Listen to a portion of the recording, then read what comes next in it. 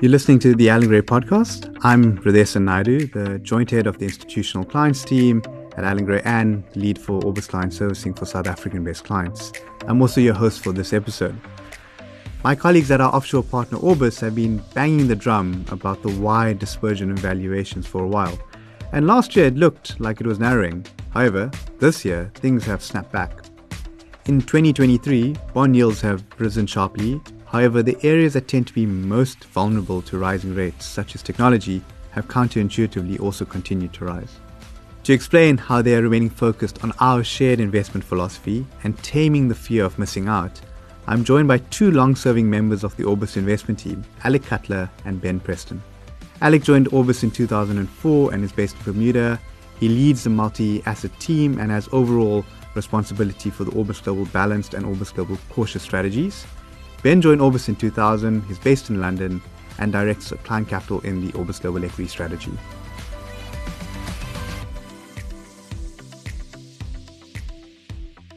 So thank you, Alec and Ben. Thanks for joining us today and welcome back to South Africa. You've joined us at a very interesting point. I'm sure all of you are aware that we've won the rugby quite recently. So you've felt the vibe and the passion of the South Africans. You two have been at Orbis for a very long time. In line with that passion, my first question is quite pertinent. Where does your passion for investing come from? So Ben, over to you first. Well, my passion came really after I joined Orbis. The truth is, I was in the British education system, which doesn't give you much preparation for what comes after the British education system. So finance was a great career. I joined an investment bank before realizing that wasn't really for me. Then I was lucky enough to be placed by a recruitment consultant in an interview in Orbis. And that's where I kind of saw the light. And working with Alan, he instilled in me the benefits of contrarian investment philosophy and then the importance of putting the clients first. And that always resonated with me. He always used to say, and it's something we still talk about now, the clients do well, then we'll share in that success, and that's how it should be. And that always made sense to me. That's great. And Alec, your background's a bit different. I mean, you started in the Naval Academy, but then you've transitioned into investment. Where does your background, how does it lend itself to being involved in investments for more than your time at Orbis? I understand you were investing for 20 years before that as well. So where did that all emanate from? It really came from my grandmother, which is pretty unusual. But when we were kids, my grandmother actually had a seat on the New York Stock Exchange. Her husband, my grandfather, had that seat, and when he passed away, she was expected to sell it to his partners, and she didn't like the price, so she kept it. And she was super passionate about investing, fantastic investor in her own right, and she used to sit us down and talk to us about stocks and bonds and the importance of dividends and excellent management teams, and it stuck with me. My brothers went on and did other things like play baseball, but I kind of stuck with Gaga, and we talked about stocks all the time. It was fantastic. Oh, that's a wonderful story. You know, it's Alan Gray's 50th year. We began in 1973. Both of you had exposure to Alan in the Orbis ecosystem. And one of the questions I'm interested in is any lesson that stuck with you from spending time with him, and particularly as it maybe is playing out in this environment. What would you say has been an important learning curve having spent time with him? Well, Alan first set me off on a bunch of stocks. He said, go and look at these stocks and we'll find a great investment within these. And I came back and I said, look, this is the one I think is the best value. And he said, that's the cheapest in the bunch. And I said, exactly. And he said, don't bring me the cheapest stock in the sector. Bring me the best company. And you might say, well, how does that fit with a value-based investment strategy? Why is that contrarian? He thought the world moved in cycles. And after you've had very good times, it attracts a lot of capital into an industry. And you get too much capital chasing a profit pool, it starts precipitating the down cycle. And that's when things get washed out. And after things have been washed out for a long time, that's when you might get to find bargains. But then the advantage of buying the best company in the sector at that time, they've normally used that down cycle to improve their business, to gain market share, and then they can come out stronger than anybody else. So that's one of the things that I look for, and I encourage the team to follow that. Look for places in the market where capital cycle has left things washed out, and then look for which company can really benefit, bring me the best company within that group. There's probably a lot of resonance with what we're seeing today with that analogy. Alec, is there anything else you'd add on anything else that Alan taught you during your time? Yeah, I was lucky enough to share an office wall with Alan for 10 years. And I'd say the two big takeaways that I think Alan really brought to the fore was, number one, he was incredibly talented, wicked smart, but he worked as hard as anyone.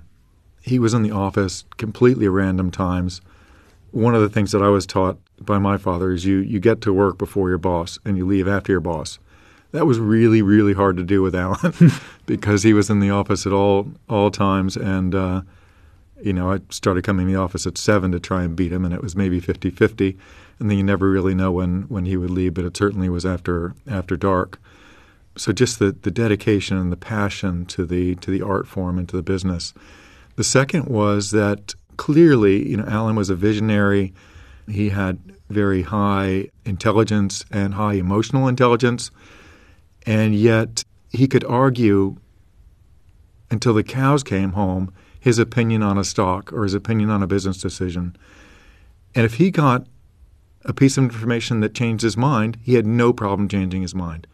And then the next day he would come in and he would argue the exact opposite, which was kind of frustrating if you're trying to deal with the business decisions in any way. But what I learned from that is just a willingness to admit that you're wrong or change your mind. It's so hard in this business. You get so wedded to ideas. You've done so much work on it that it's really hard to change. And Alan could do that on a dime, which was really cool. I think that's important. I mean, we often describe ourselves as having a lot of conviction, which is great, but also knowing exactly when you need to turn the other way and say, well, there's new evidence. I'm going to take this conversation into the more market-rated space of things, and you guys are looking at this stuff day in, day out. Last year, I think the story of the year was interest rates and inflation, right? And we'd been talking about this in the commentaries you've written, I suppose, in the years before, 2018, 2019. Alec, from your perspective, where are we now, essentially, in this cycle? It's been tumultuous. Central banks are doing crazy things, trying to get inflation under control. Where have we arrived? And there must be a longer way to go. Yeah, I think you have to start with the central banks doing everything they could to create inflation and being convinced that they were never going to do it.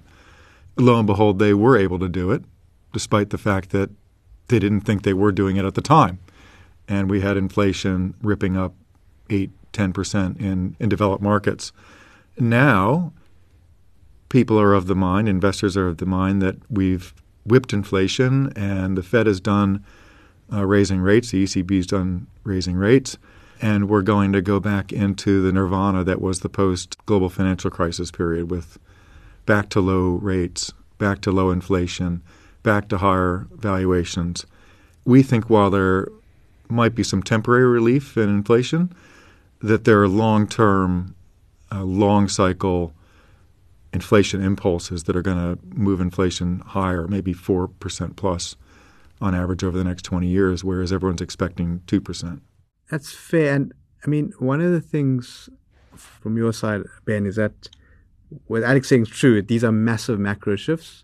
But if you think about our shared approach to investing, it's very much driven from the bottom up. So how do we square those two things when you're trying to build a portfolio? Well, we build from the bottom up, and then we like to cross-check. I think that's a nice way to do it, because when it's all working out nicely, you just go where the value is and you build a portfolio that way. And then you say, look, what exposures have we ended up with? And then does that make sense given the type of things that's going on in the world that Alex just described? But I would also say there's not just one investment cycle going on. There are many. And if you go to Japan, let's say, you've got a very different capital cycle.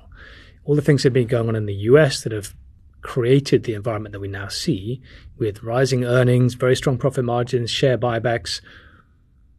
You've had anything but in Japan. You've had management teams sitting on lots of cash. You've had a bubble that still has been washing out for 30 years, and only now are property prices beginning to rise again. Only now are corporate earnings now rising rapidly again. So, not everywhere in the world is on that same trajectory. You touched on the word bubble there, and I think that's been another core focus, I suppose, as it led into 2021. We'd been talking about loose money. It had filtered its way into not just stocks, bonds, private assets, crypto. It seemed everything had got into extremes. And now, I suppose, one of the things I wanted to get into your heads about is like, what does it feel like being on the opposing end of that trade, right? How do you manage yourself actually in that environment?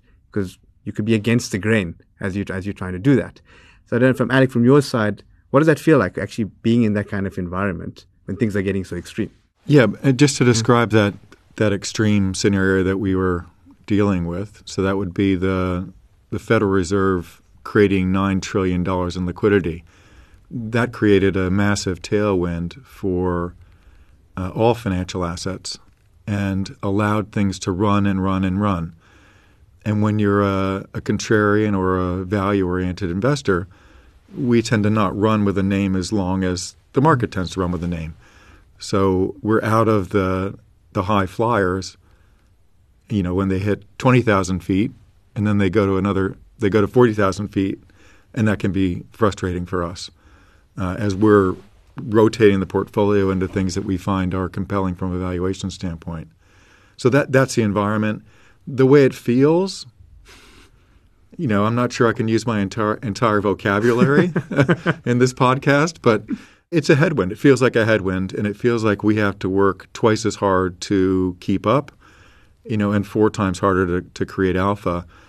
But if you've been in the business for more than a couple of cycles, you know that there are environments where we're actually not doing as good a job, or our batting average isn't as good, but we're outperforming just because we have the tailwinds at our back, and you get the good with the bad. So hopefully we're now transitioning out of a headwind environment to an environment that has more volatility in it, more things going on in the world that creates opportunity, a higher inflation perhaps, more volatile inflation, environments where we tend to have better than even odds.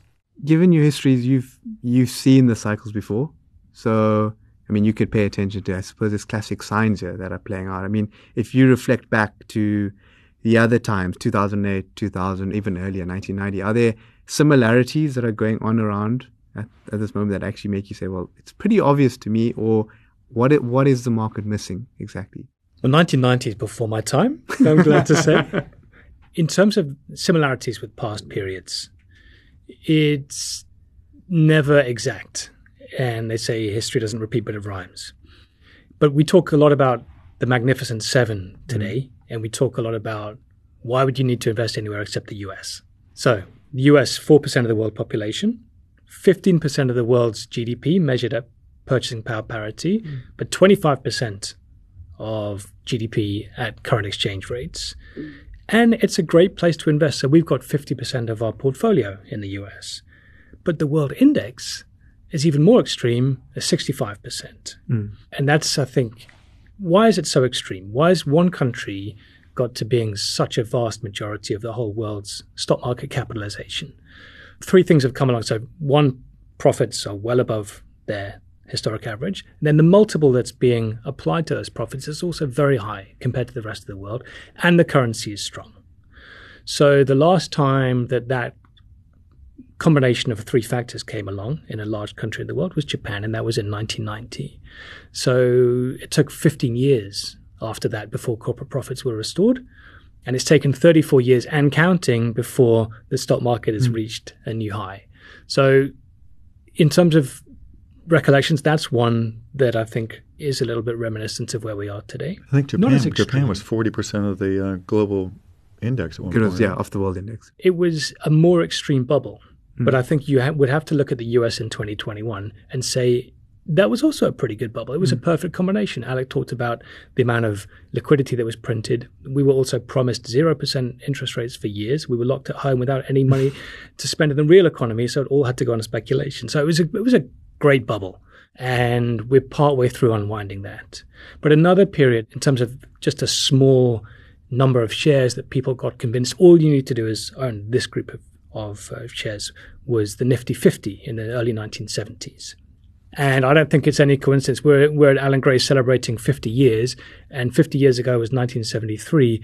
And I don't think it's any coincidence that Allen chose that year to start his business, because he loved these periods where investors got convinced that all you needed to do was buy this one narrow group of stocks or just invest in one particular way. And of course, 1990, when the Japanese bubble was when he launched Orbis. So I think he'd be rubbing his hands in glee at the current opportunity set. Along those lines, if I think back in history, this period reminds me of other periods of regime change in the market that human nature and human psychology just has a hard time with. Sorry, define regime change. A wholesale change in the investing environment from one condition to another. So I can just describe those pretty easily. But, the last 14, 15 years post-global financial crisis has been a period of high liquidity being pushed into the market, low and ever lower interest rates, low and ever lower inflation rate, benefiting a single type of stock and a single type of bond, long duration, anything, did very, very well. It's very difficult for humans to have one thing go on for 14 years and then to pick up that change. However, the drivers behind this have been going, some of them for 40 years. So inflation and interest rates have been dropping since 1981. That's a long, long time to then rock up and say, hey, it's been dropping for 40 years. We're at zero. We think it might be going up for the next 10, 20, 30, or 40 years. And people look at you like you're crazy because they only know one thing, or labor being weak. So people don't remember an environment where labor was strong. But labor was super strong from World War II through the 70s. And now it's been in a tailwind until really in the last year. And what do we have now? We have an incredible environment where 2 weeks ago, until the auto union strikes were resolved, we had more Americans on strike than at any time since the 1960s. That's incredible. And the popularity of labor unions is at an all-time high, or at a high not reached since the 1960s. So we're starting to see these very long cycles. Outsourcing since the 1990s is now reversed. It's very difficult for humans to pick up changes after a long period of uniformity, and it's very difficult for investors as well. That makes us look back at times in the past where that's been the case. So we're educated by the late 70s, early 80s. We're educated by the late 90s, early 2000s in that regard. In terms of how difficult it is to stand against that type of cycle that Alec is describing. So we, as you know, we've been invested in some banks in the Orbis Global Equity Fund, particularly in Korea and Japan. And it's exactly to that contrarian bet and long-term fundamentals. So which companies actually benefit from an improvement in inflation and interest rates? Banks. Where might that happen? Korea and Japan. So very contrarian, but pretty good value. But in terms of how difficult it is, I was here in South Africa in March giving a presentation to clients. And before I went, the client team said, what are your biggest positions? So I said, well, Japanese and Korean banks. And they said, right. Silicon Valley Bank. Yeah. They made me a presentation about that. And it was exactly on that day that Silicon Valley Bank was going down that I was standing up talking about banks and how attractive they were in our portfolio. So there's no way to feel good about yourself in that situation. There really isn't. Fortunately, some of them rebounded, right? The Japanese banks have done extremely well. They've been good, but in terms of how often taking a contrarian position can make you look and feel rather stupid, it's difficult to stand against that. But the rewards for doing so are worth it. Oh, agreed. Totally. I mean, over the longer term, I think these contrarian positions have been the makings of our track record, right? And in terms of the legacy that Alan taught us and left us with, that's a big one for me. How to strike that balance between constantly questioning your assumptions and then being resolute enough to stick and even increase your position when you're convinced. So on that weekend when I was here and the banks were falling 5 and 10% in a day, and I was convinced that what was happening at Silicon Valley Bank was not remotely relevant to the Japanese or Koreans, I was running the stress tests all over again with spreadsheets on my computer so that I could question it, but then also have the resolve to hold those positions with conviction. Sure, you were sleeping like a baby. Not so. Alec, picking up on something you said earlier about this one bucket of shares doing really well. So if you look inside a lot of the indices that people use, so we have this in South Africa, we've always had this thing of the top 5 shares have been a large portion of our index: Anglo-American, Billiton, Naspers, Richmond. Ironically, when I look now at some of these indices abroad, like the NASDAQ, suddenly the Magnificent 7 is nearing 50%. And you can look at the Topics and a few others. It almost feels as though things have shifted, as though when you normally invested in an index, you get a nice spread of ideas. Would you almost agree that inside the index, you're carrying actually a lot more risk than people are aware of today? We should start with the notion that the S&P 500 is not a random grouping of stocks. It's picked by a committee, and it's always tended to have a growth bias, which is great for us because when we have names that graduated into being an accepted popular stock, the S&P 500 includes it, and we get a nice pop from it. You know, again, we can look back at history, and I look at the way people fawn over NVIDIA right now, and it is so much like the way people behaved around Cisco in the late 1990s. John Chambers, the CEO of Cisco, he was the oracle of not just technology, but also economic markets and business, and he could do no wrong. And it was an unassailable moat. Everything ran through Cisco. All the things that you're seeing said about NVIDIA today, you could have just slapped Cisco on it and roll back in time. And Cisco is still a fantastic company. It still grows. But no one really pays attention to it and it's never eclipsed the highs that it reached in share price when it was selling at 70 times revenues like NVIDIA is today.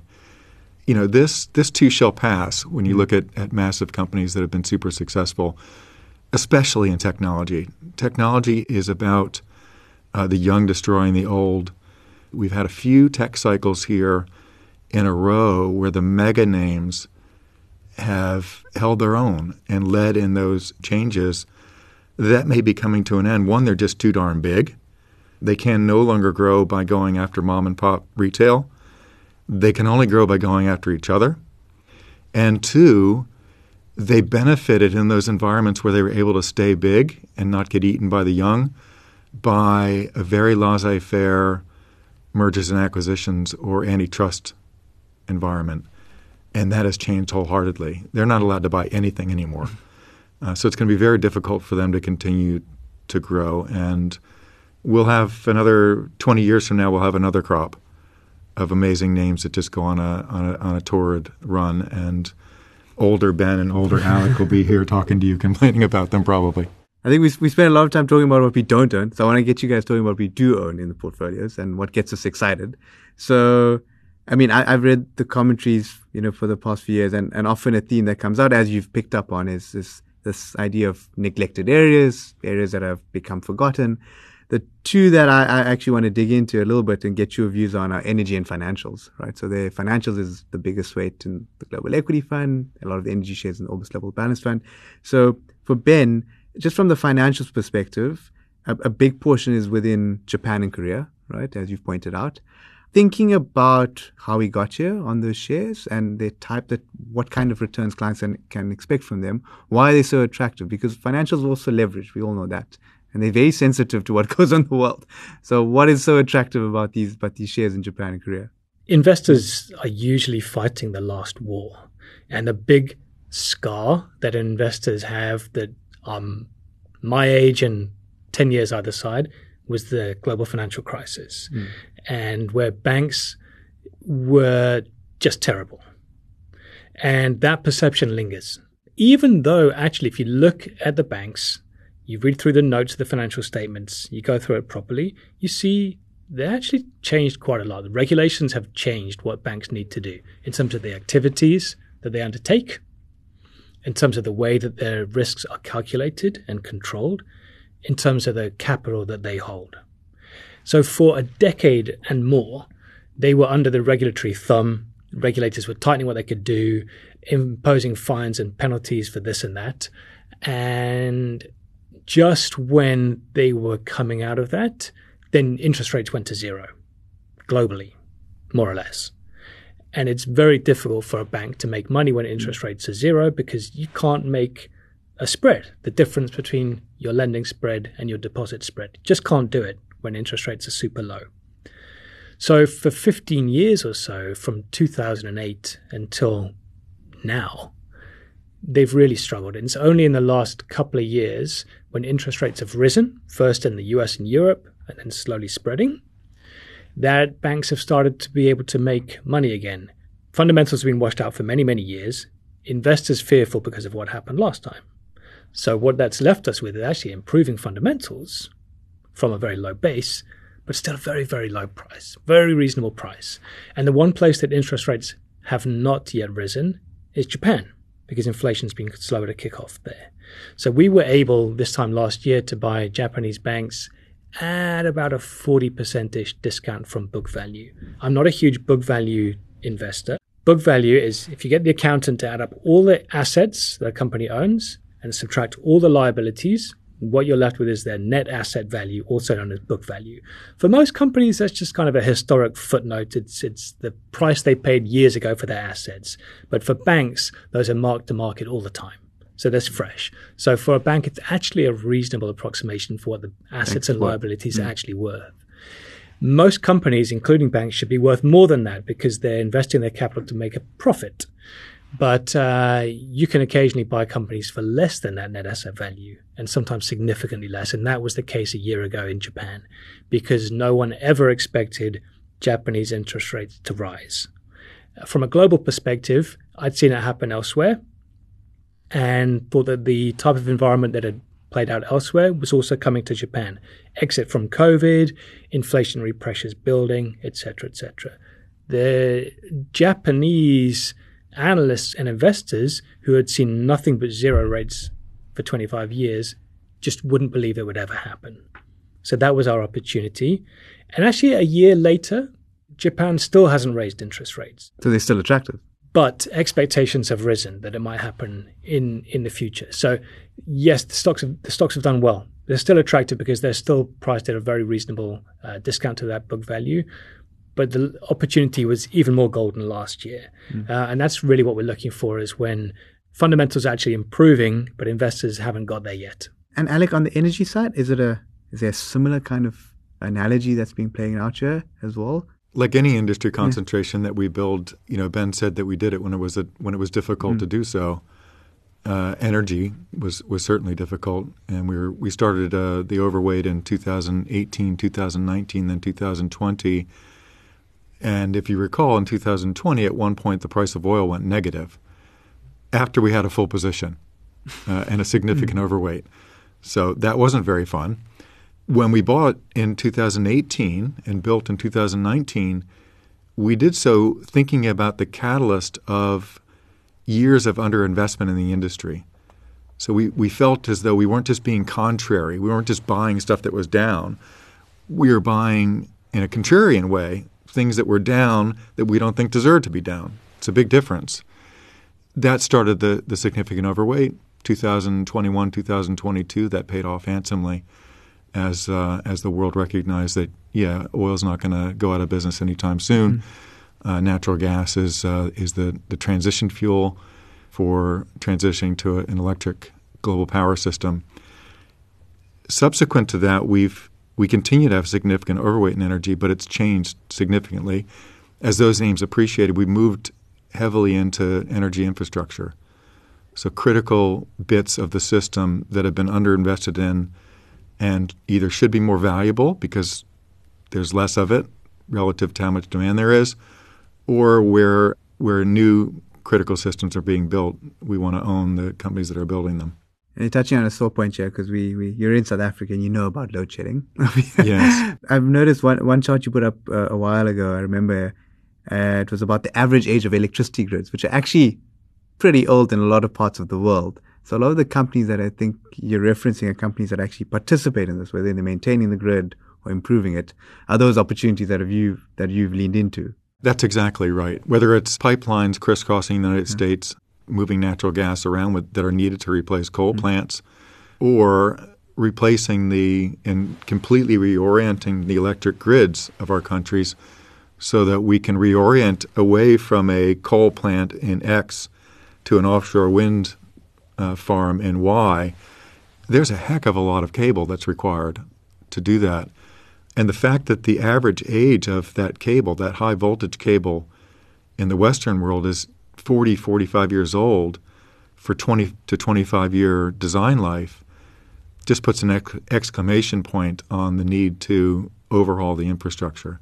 So a name like a Prysmian, which is the old Pirelli cable in Italy, that's the largest high voltage DC, high voltage AC cable manufacturer in the world. They're just in a prime position to help overhaul that system. There's another lens here on these energy shares, and it's actually interesting in the sense that through the world of ESG and the pressure, some of the companies that have done well are actually the best performing sector last year was energy shares, right? And a lot of it to do with the demands for it. So how have you seen this play out from your perspective? It's almost as though the focus on certain elements on the ESG have given way to discounts on certain shares that actually need to be around. But maybe it's I don't know if it's only localized to energy or if it's actually a broader theme than that. We set down our responsible investing principles in 2021, and we formed a responsible investing team in 2022. We always feel that we've invested responsibly, but we wanted to clarify those principles and then build a capability to do it well. So a lot of the world has interpreted responsible investing or environmental, social governance issues to mean very narrowly, thou shalt not own X. Any shares in such and such industries you're not allowed to invest in. And so what that meant was a real shortage of capital that went into certain industries, including energy. And that, of course, contributed to the shortages that we saw. So what we mean by responsible investing is quite different. And it means taking into account all relevant decisions when we make an investment decision, taking into account all relevant considerations. And then once we become owners, to act in good faith as stewards of our clients' capital in how we behave as owners. One of the things that we've done as part of that is and by the way, this was never just about altruistically doing the right thing. We think it's going to make us better investors as well. Because when we're asking ourselves what are the considerations that we should take into account, some of those are how regulations might change in the future. Carbon taxes, let's say, emission trading schemes. What is the value of an externality? An externality is a cost of doing business that is not taken through the accounts of the company, but is imposed on society instead. So a classic one would be air pollution, carbon emissions. If we start looking at those, and what we did was we started to look at those. And what we found is that's how actually we led us to Constellation Energy, which is the biggest nuclear power station in the US, the biggest nuclear power company in the US with 20 nuclear power stations. Nuclear, apart from hydro, which nobody's building anymore and is quite small, nuclear is the only power source that is reliable but also carbon-free, not with the intermittency of renewables and not with the emissions of fossil fuels. So it's actually a very valuable energy source. And once we started factoring in the true cost on society and say, what if the companies are forced to bear these one day? What if that actually gets recognized in a company's costs? The cost of damaging the environment, or the cost of intermittency, the cost of storage. Then what does it look like in terms of which fuel sources are most attractive? And nuclear was just an outlier in that.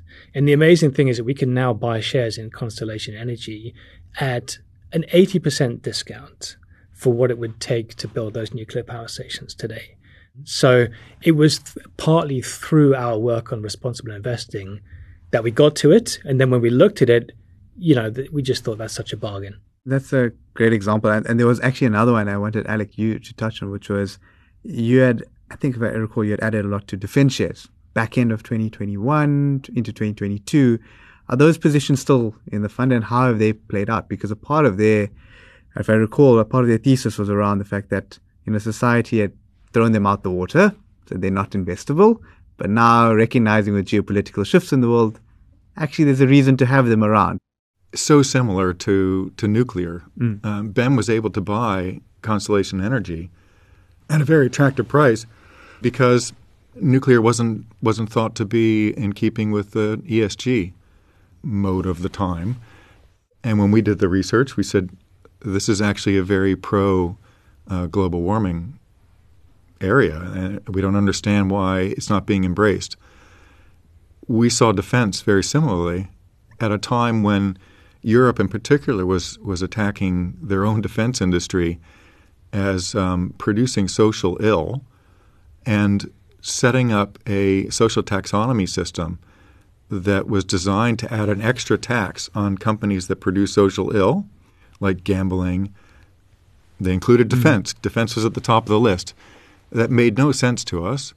One, because financially all you're doing is putting a tax on stuff that then you're going to have to – you still have to buy the tank that you just put a tax on. So you're just charging yourself a tax. So a circular tax didn't make any sense. But more importantly, there would be no ESG if there wasn't defense to defend our way of life, because there's a large chunk of the world that doesn't believe in any of this. I think they were kind of laughing at us. So we were able to buy particularly the European defense names at 6-7 times earnings, a very, very low multiple relative to, say, the U.S. at 17-18 times earnings, because everyone was selling out of them in anticipation of this tax coming, or selling out of them because they were buying off on a sustainability or an ESG mandate, and we're getting out of these terrible, ugly names. They've done a 180 in perception to much closer to the way we saw them, which was you actually need defense in order to have a liberal society that you can debate something like ESG. That's still argued in the ESG world. I think some ESG funds now have converted to rating defense quite highly as a big positive, and some are sticking to, we'll only invest in weapons that don't kill anyone. Someone actually said that to me when I asked them why they don't invest in defense. They said our clients only want us to invest in weapons that don't kill anyone. I just kind of nodded and walked off with my drink. We continue to hold a significant part of the balanced portfolio in defense names. They are fairly custom made for a moderate risk portfolio in that they're diversifying, and they bring what could be considered 10 years from now blue chip type growth aspects to a portfolio. We're still quite heavily weighted in them. We've moved the gravity of the defense position eastward. So picked up a defense stock in India and one in Korea that we think are quite attractive as global regional conflicts risk moving east. Sure. Alex, sticking with you, I want to just may get your views on some other asset classes, because you run a fund with multi-assets. And, for a while, if I look back since you started running in 2013, bonds haven't featured as highly for good reasons. We've chatted about those, but now with rates getting back, US dollar yields at 5%, at what point do you think it becomes relatively more attractive to have that exposure relative to, say, your other asset classes, your hedged equity, your gold in the portfolio? Yeah. So fixed income is becoming more competitive. We're finding more opportunities, particularly with the backdrop of a higher inflation rate going forward. We're building a portfolio with an inflation rate, a volatile inflation rate, but around 4% minimum going forward. So in that environment, bonds like Treasury inflation-protected securities start to look quite attractive, where we can get a 2.5% real yield, and then you get paid inflation on top of that. So where you don't know what inflation is going to be, bonds can be incredibly risky. So if you wind up with high inflation, your nominal bonds can get crushed, particularly if you're taking any kind of duration. With inflation-protected securities, you're not taking that risk. So those seem kind of attractive to us. Corporate bonds are starting to beat equities when we look at companies.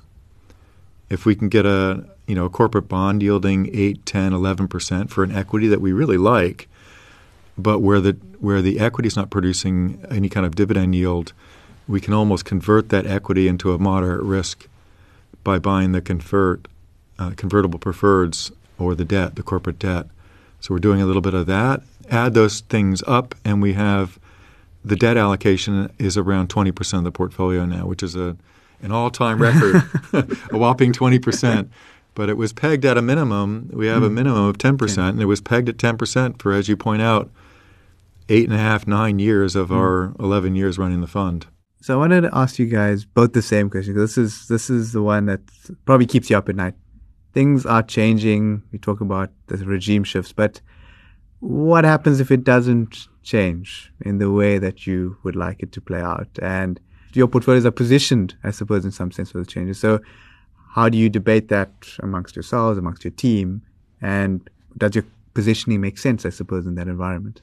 So I guess what you're talking about there is from 1982 to 2021, you had 40 years in which the direction of travel was broadly consistent. So bond yields just ratcheted lower and lower and lower until they went actually negative. Inflation rate went down and down and down, and valuation ratios went up and up and up. Taxes went down. And the market ended up concentrated in a very small number of mega cap stocks, which everybody loved to own. And we have said that's been a little bit bubbly, and we kind of positioned for that to unwind. Now, what if that goes the other way?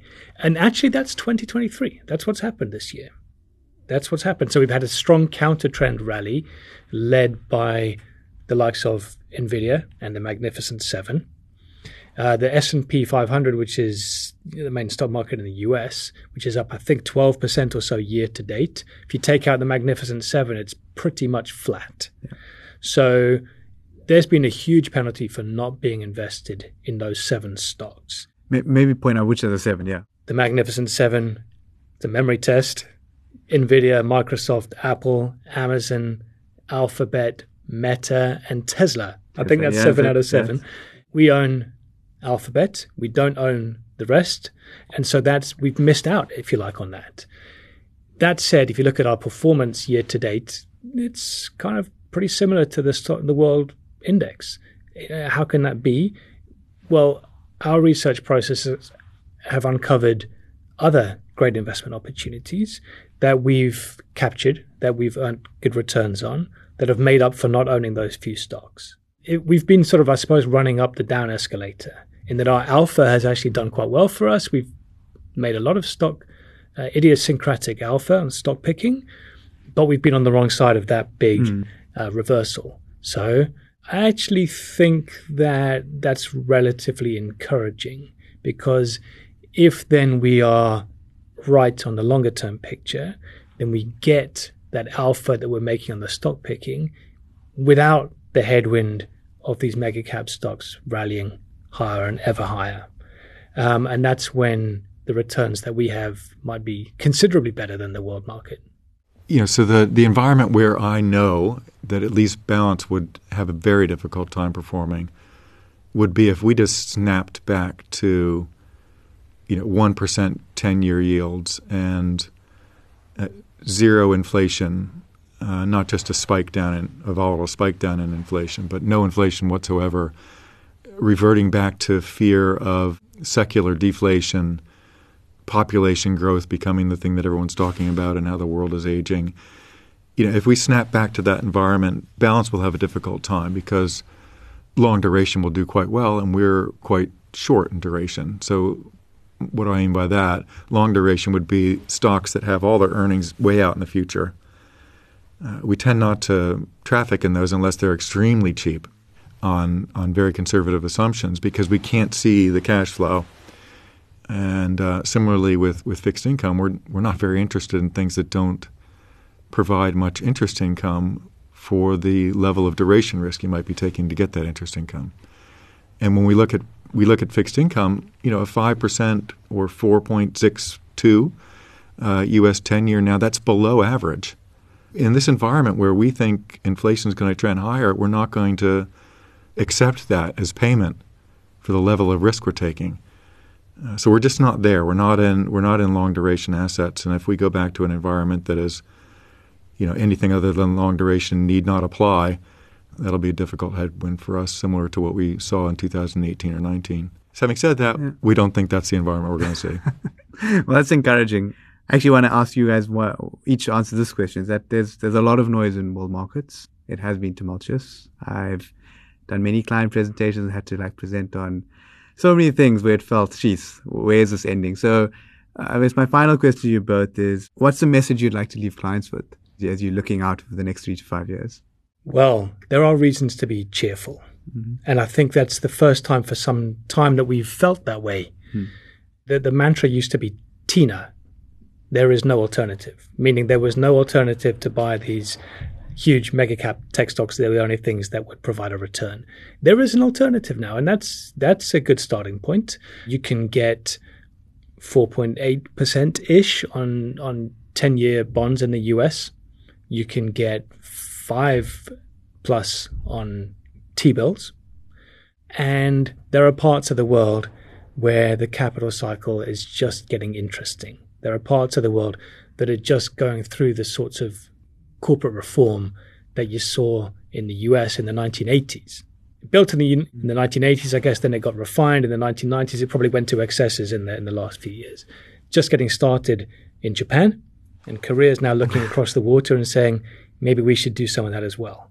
So there are, I think, reasons to be cheerful. You brought up earlier this aspect of whether active and passive have kind of swapped roles, and I think that's dead right. We think of passive as this broad, diversified, index-following investment strategy. You get exposure, you get a bit of this, you get a bit of that. You're not too tied to any one thing. And that's true most of the time. And that's why passive investing is actually a good solution for a lot of investors as part of their portfolio.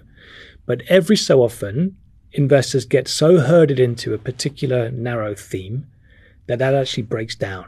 And you get that an index following strategy becomes quite overexposed, usually to the most expensive, most popular, most dangerous thing. And in those environments, that's when I think an active manager can actually play a useful and valuable role in bringing the diversification that the passive strategy is supposed to be doing but isn't, and be protecting by looking for investment opportunities that have greater upside and lower risk than some of those very expensive popular areas. As I look at the Orbis Global Equity portfolio and the Orbis Balanced portfolio today, I think that's exactly what you're seeing. We've got reasonably priced companies without having to drop down the quality spectrum, where the risk of loss, I think, is probably lower than, in fact, probably is a bit softer than I really believe. I think much likely to be a lower risk than world stock markets, and yet with much greater return potential because they're not the hot stocks of today. Potentially the hot stocks of tomorrow, who knows? But I think there are more reasons to be cheerful for investors today than there have been for some time. Any further thoughts from Yalek? I've been on the road lately too, and one of the questions I tend to get is 60-40 investing dead? I don't know if you get that. So a 60-40 portfolio consists of 60% in world equity markets and 40% in bonds, and is typically considered as a way of getting a moderate risk outcome for most clients, because when equities do well, bonds do badly, or when bonds do well, equities do badly, and over time, that balancing act between the two typically produces a good outcome for clients. It makes me chuckle because we were thinking about that when we started the Balance Fund and started the work on it in 2012. And we built the fund for a different reason than folks seem to have latched on to that type of investing for. That being, is 60-40 dead? Is the implication is that bonds are now correlated with equities, and therefore you're not getting that bond zig when equities zag type protection. 60-40 was never about that for us. 60-40 was about increasing the opportunity set to better enable you to create a moderate risk profile portfolio. So if you're looking for quote-unquote 60-40 to be something that produces no volatility because the bonds are going up when equities are going down, then 60-40 investing is dead. I don't think it was ever really alive.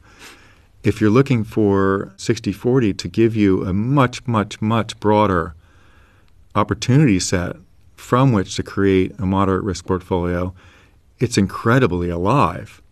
To Ben's point, we have wonderful investment opportunities to pick from.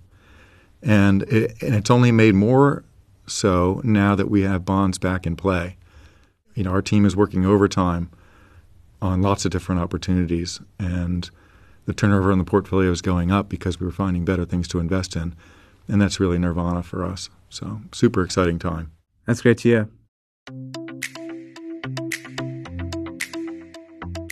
Thank you, Alec and Ben, for joining me today. It's always fascinating to hear how our shared investment philosophy plays out in various global markets. In closing, I think it's important to recognize how the same principles which have underpinned our shared investment approach are as relevant today as they were 50 years ago. We've gone through a lot of these concepts in the podcast today, and it really does come down to a few things. One, being bottom-up, which means considering each investment idea on its own merit, so you don't discard ideas or themes because it doesn't fit your narrative. Being fundamental, which means looking deeply to understand how each investment will derive long-term value. And lastly, being contrarian, which really means having the conviction to take opposing views to the consensus. If you'd like to get in touch, please send an email to info@allengray.co.za. You can subscribe to this podcast on your favorite podcasting platform and be notified of new episodes. Lastly, Allen Gray is an authorized financial services provider. To view the terms and conditions or find out more about our offering, please visit allengray.co.za. Until next time, I'm Hridesh Naidu. This podcast was produced by Volume.